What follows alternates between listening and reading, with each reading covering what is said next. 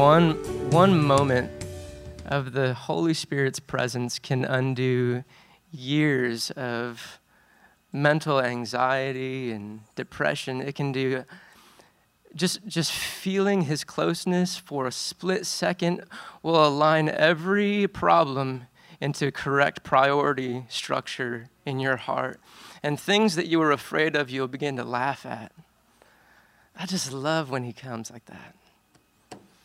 It was one of those worship services where I was getting a lot of things from the Lord. And, Tracy and I were up here trying to figure out what we're supposed to do with this service. You know, when you got a bull by the horns.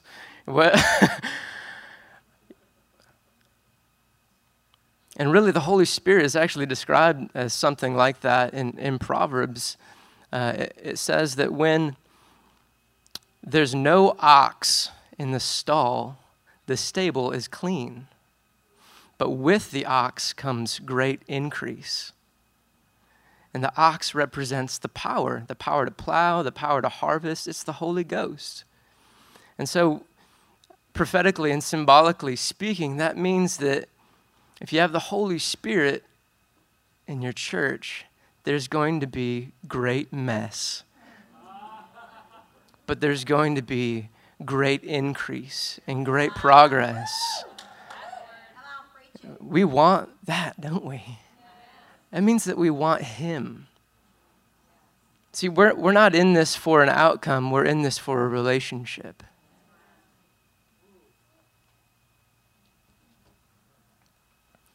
For the last few months, we've just been talking about living from heaven. Tracy's done an awesome job at that. And on Thursday nights, we've been talking about preparing for outpouring. And really, that's 50% of like learning from past mistakes and 50% guesswork from what we can see in the Bible. Because we haven't experienced the things that happened in Acts chapter 3 and 4. And so we're doing the best we can to emulate the kind of life that Christ called us to and to teach on these things. And when the Holy Spirit comes and there's some level of outpouring in the church, the pastors, we pretend like we know what's going on, but we have no idea. It's the Holy Ghost. He does something different every time. He's so creative that he won't be limited to a box of coming the same way he came 5 years ago. He's far too original, far too creative, far too spontaneous for that. But what we can do is position our hearts as best we can to be a target for the Holy Ghost and his angels to hit. And so we want to continue to paint a target on ourselves this morning. And, during worship, I was just saying, Lord, don't let me screw this up. It's just so good right now with all the ghost bumps and the Holy Spirit feelings. I don't want to get up here and just ruin that, Lord. And he said, well, that's the heart that I needed. The heart that desires, the furthest thing from my desires to quench the Holy Spirit.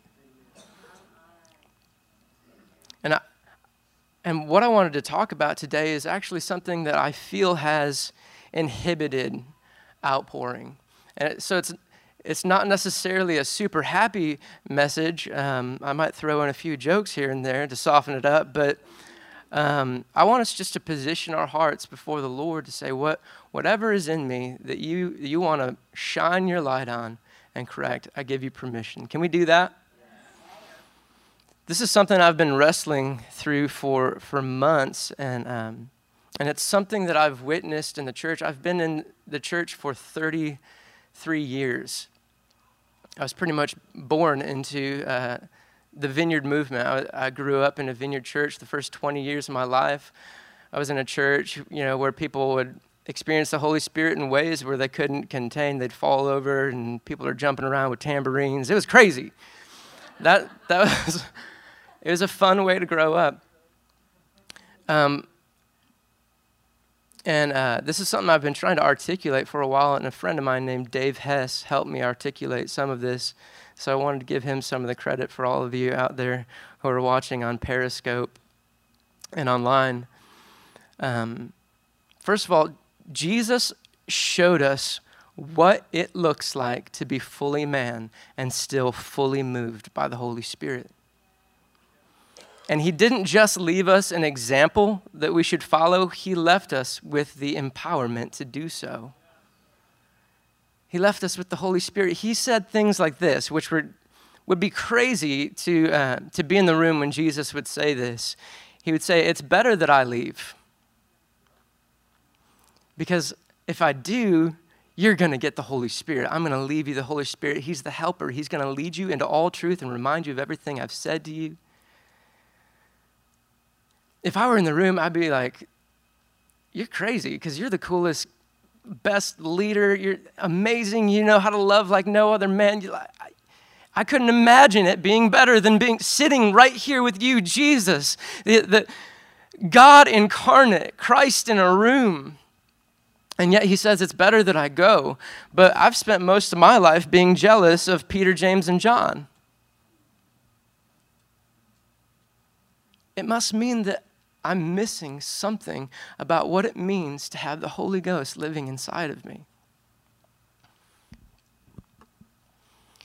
And throughout the years, Jesus has gained many children and disciples who formed many tribes and movements and camps. They're different representations of his nature. I have 4 kids who are all different representations of my nature. One of them is not old enough to speak yet, thank God.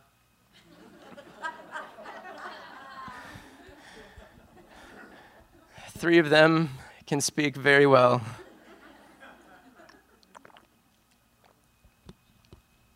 And,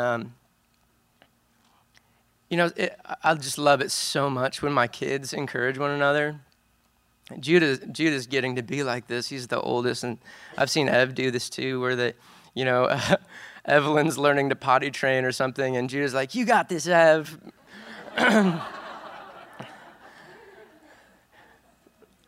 But on the other hand, I've definitely heard them cut each other down. And, what do you think it does to my heart when I see my kids exalt themselves above the others? Or if I see one of my kids, when they're citing the gifts that they were born with as things that make them superior to the others. That grieves me.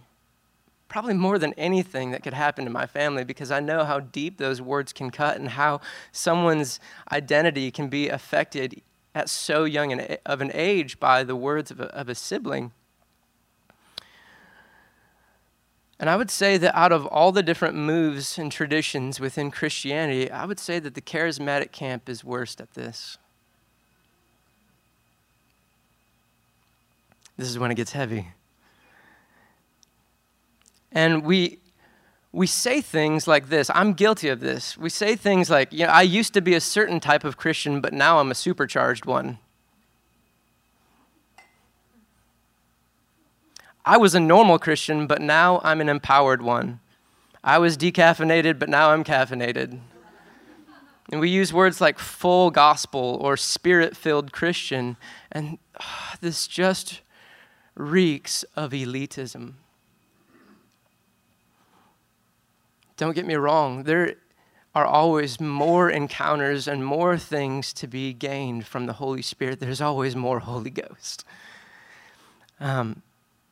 But I'm not okay with believing that there's this one supercharging experience and every subsequent encounter with the Holy Ghost after that is going to fall short of the first one. That doesn't make any sense to me at all. My gospel says from glory to glory, to glory to glory to glory, being ever changed into his image.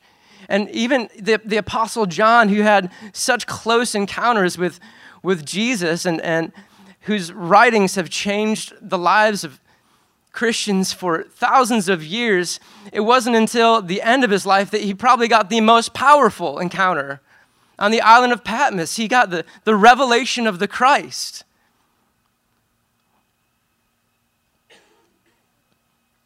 And so I don't want to believe that there's this moment that every Christian has to have. It's going to look the same as or real similar to an experience that someone else had, and now they've graduated from being an inferior Christian to a superior Christian.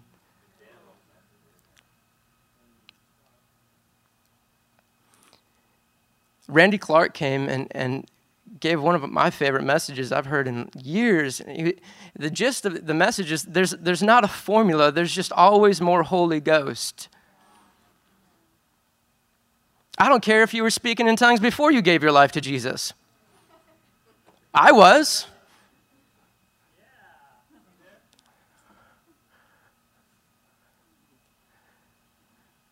You know, the most baby Christians, went out on the streets and healed the sick and injured, cast out demons, and they hadn't even been taught how to pray yet.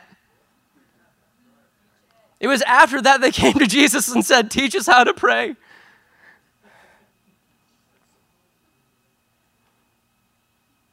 Every true believer has access to every resource of heaven and have been baptized into the same Spirit, as it says in 1 Corinthians. Here's the thing, just because someone comes into an experience where they gain a fuller understanding of God and their identity, and obviously we're going to get excited. That is a great thing. It is natural to get super stoked and excited when you have encountered the Lord and you realize your identity, and suddenly, like after that encounter, you're able to do way cooler stuff. But the truth of the matter is that you had access to that same stuff the moment you believed. You just had a moment where you realized it.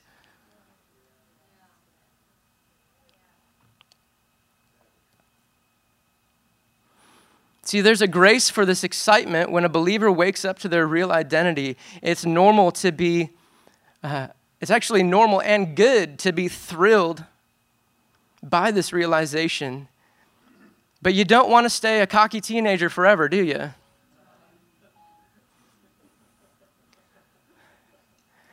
If we stay in the place of rejoicing in our gifts for years and years, it becomes a very big problem.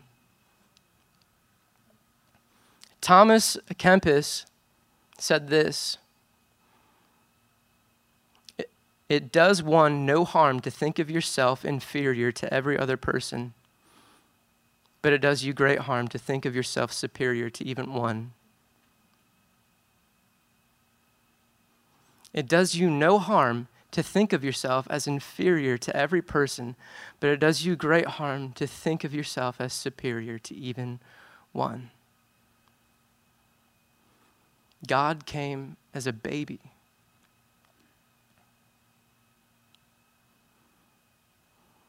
Beware of believers who make it their aim to be seen and famous. Where did we get that idea? I have no doubt that many of you are going to be seen and famous. But that's because God is going to use the gifts that He placed on you and in you to bring you before kings of the earth. And in that position, you're going to give all glory to God. Andrew Murray said it like this. I love this one. "If I am something, God can't be everything."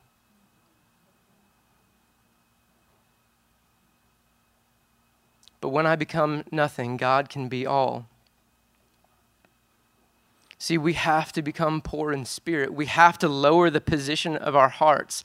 This isn't self-abasement or some, religion where we cut ourselves and demean ourselves. You guys know me. Most of you guys know me pretty well.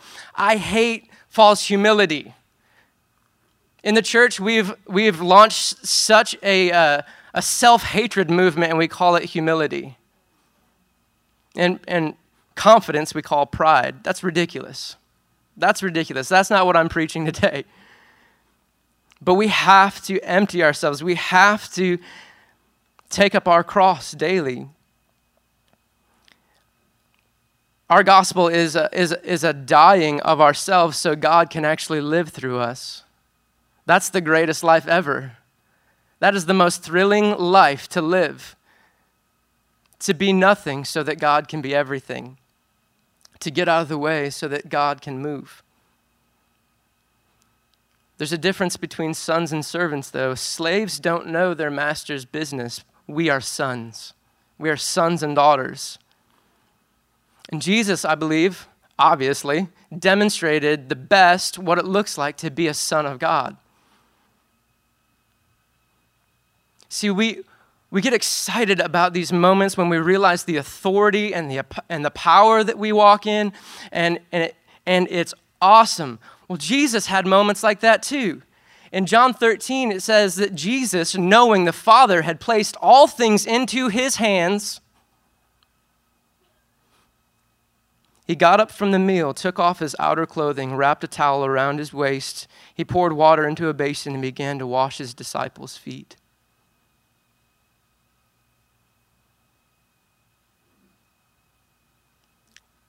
He knew that he was a son who had been entrusted with all authority, which is why he could strip down to his undergarments before men whom he created and wash their feet. See, a true mark, or a mark of true authority and power, is that when you have been placed into a position of authority, you desire to get underneath people's feet to lift them up. A true son doesn't need to prove he's a true son.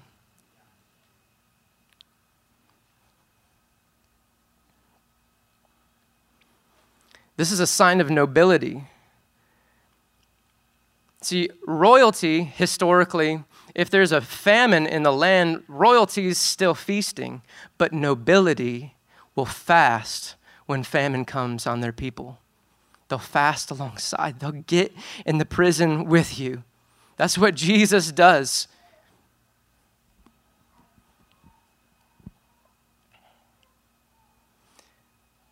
Jesus showed me that he doesn't free people from outside the prison with a mighty voice. He gets inside with them, frees them from the inside. He's always desiring to get under our feet.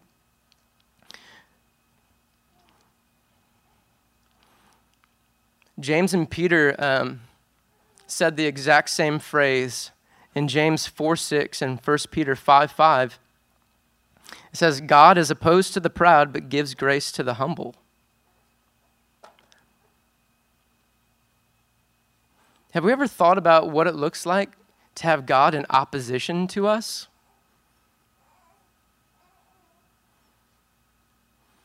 That verse doesn't say that God prefers that we're humble and not proud. It doesn't say God doesn't like pride. It says God opposes the proud, but gives grace to the humble.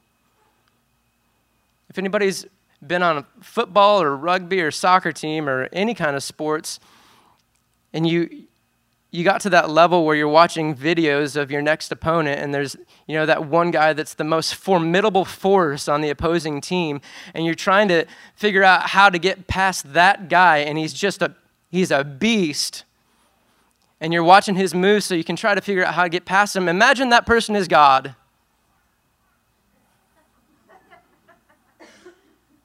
And he is standing in opposition to you. Who do you think is going to win?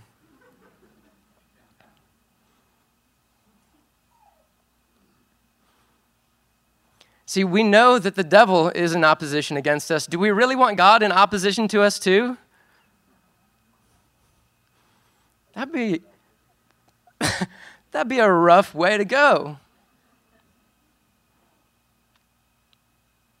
Satan was booted out of heaven because of this. He wanted to be seen. And the main reason people don't come to Jesus is this pride. And we say things like, I'm not going to receive this free gift because I don't need it. And every other religion on earth preaches this. You get accepted by your best effort. But Jesus says you are accepted. Now live like it. You are accepted. Now you get to live like it. Tracy mentioned Encounter Jesus School, which is the training program that I run here. And one of the things that we endeavor to do in that training program, which is awesome, is to see people realize their identity in Christ and begin to live out of that identity in Christ. And it's super fun, and it's exciting to watch. And we love to see our students get that excitement and that confidence, and they begin to take risks. They begin to lay hands on people with, problems that most people wouldn't believe could be fixed. And our EJS students go up to those problems and they lay hands on them, and it's amazing. Something that would not be fun to watch is if one of my students became impressed with themselves. I've seen this in my own life. And we think things like, I remember when I was powerless, but now I'm powerful. But we were powerful from the day we believed. We just didn't know it yet. And to become impressed by ourself is such a betrayal of the word gift. Gift means it was given to us without merit. We didn't earn it. It's a gift. And so if we become impressed with ourselves, it's no longer a gift.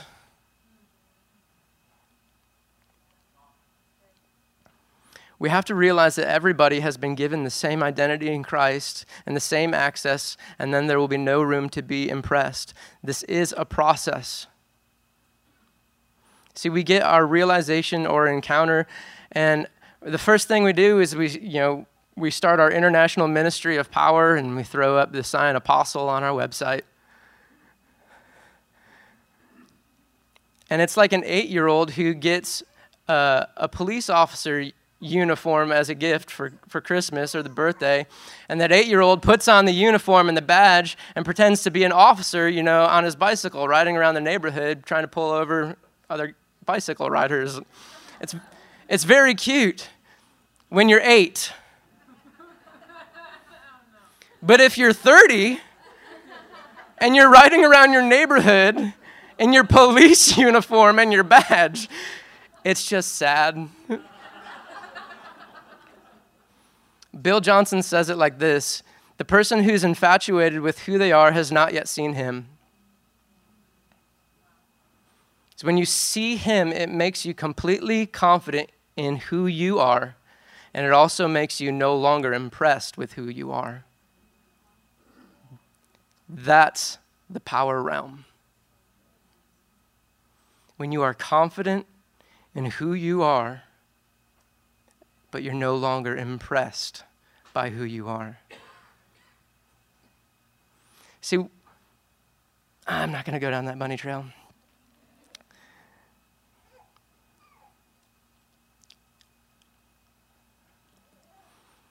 This is what the Lord told me a month ago. He said, I'm still calling my disciples the same way that I always have.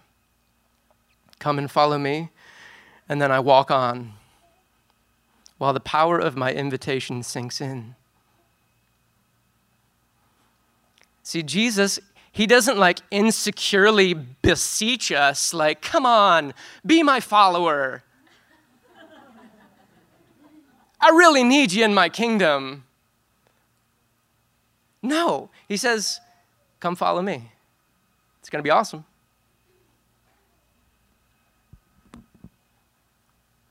Or he says, come follow me. By the way, you're going to have to lay everything down. You're going to have to give up everything. If you actually want to be my disciple, you in particular are going to have to leave your home, your family, your security, your reputation, and I'm going to show you the greatest life that you could ever imagine living.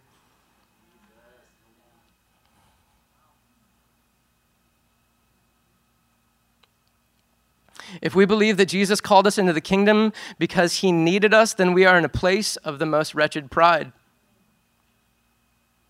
If we get saved and then one day we're like, oh, Jesus, now I know why you needed me. It's because of this thing that I can do. I'm going to go save that whole nation. You're welcome, God. It's ridiculous. Honestly, this is why evangelical camps of God hate the charismatic influence. I'm not saying that it justifies their fear of the Holy Spirit, but when all they see are flaky people proclaiming to be empowered, it is understandable why they don't want that doctrine anywhere near their pulpits.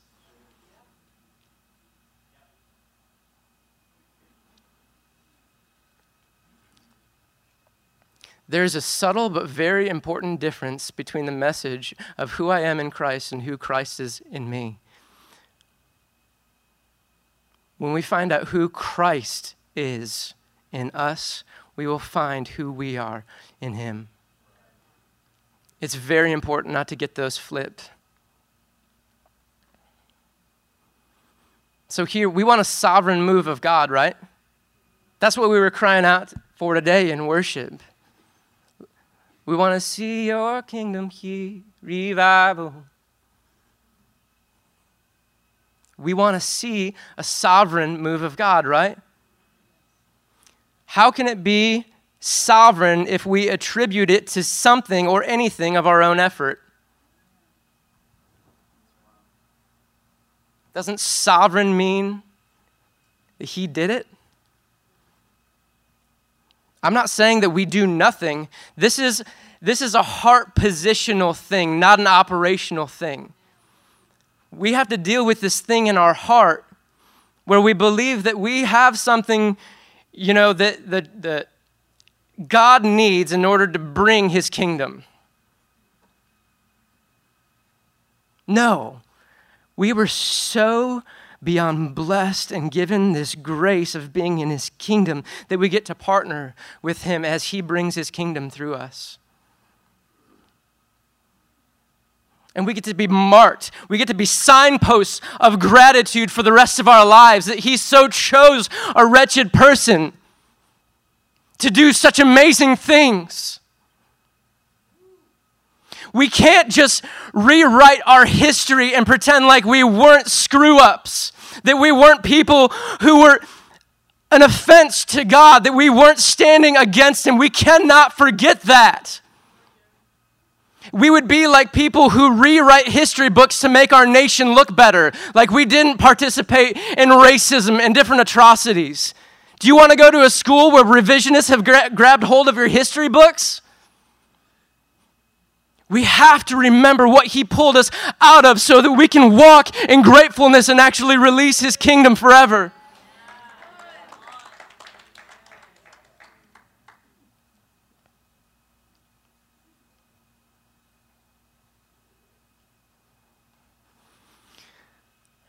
I'm not saying that you're sinners. I'm saying that you're saints who used to be sinners.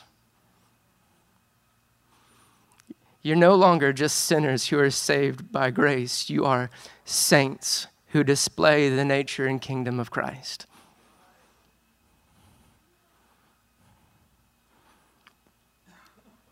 I'm going to end with this quote from Mike Bickle.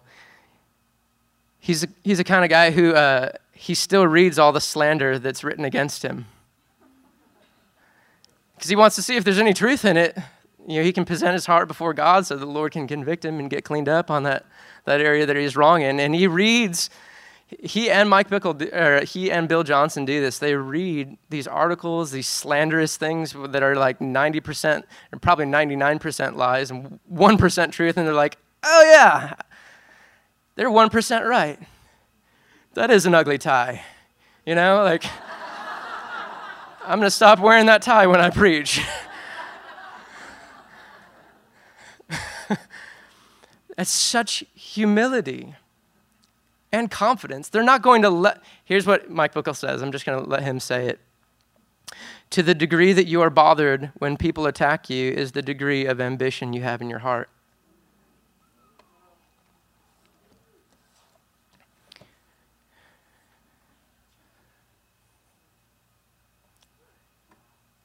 It's amazing the things that we get to walk in Christ. But the things that we get to walk in Christ are not our identity. Our identity is beloved children. We've got to get rid of any kind of elitism. I've got to get, Lord, pull it out of us. This is something only you can do. You know, if you guys want outpouring in this church, let's stand up and ask the Lord to pull this out of our hearts right now.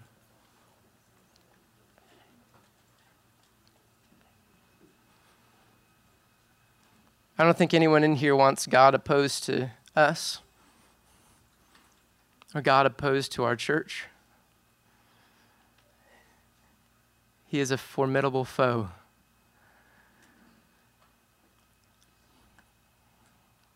So Jesus,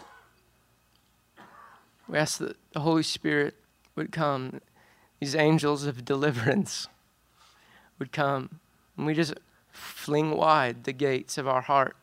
We open up everlasting doors that you would peer in to our hearts right now. And you would do something that only you can do, which is deliver us. And we repent for believing ourselves to be superior to other moves of God. We repent for believing ourselves to be superior to other churches in town. We want to live like you did, Jesus, knowing that we are sons and washing feet.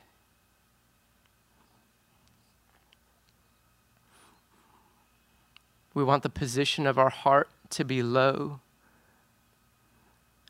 And we want the status of our spirit to be poor.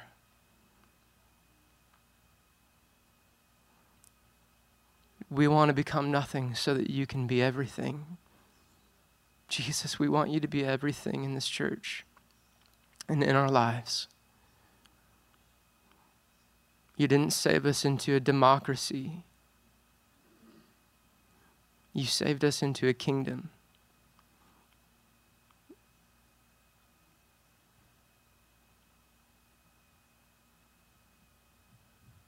Now, Lord, I ask that you release that joy,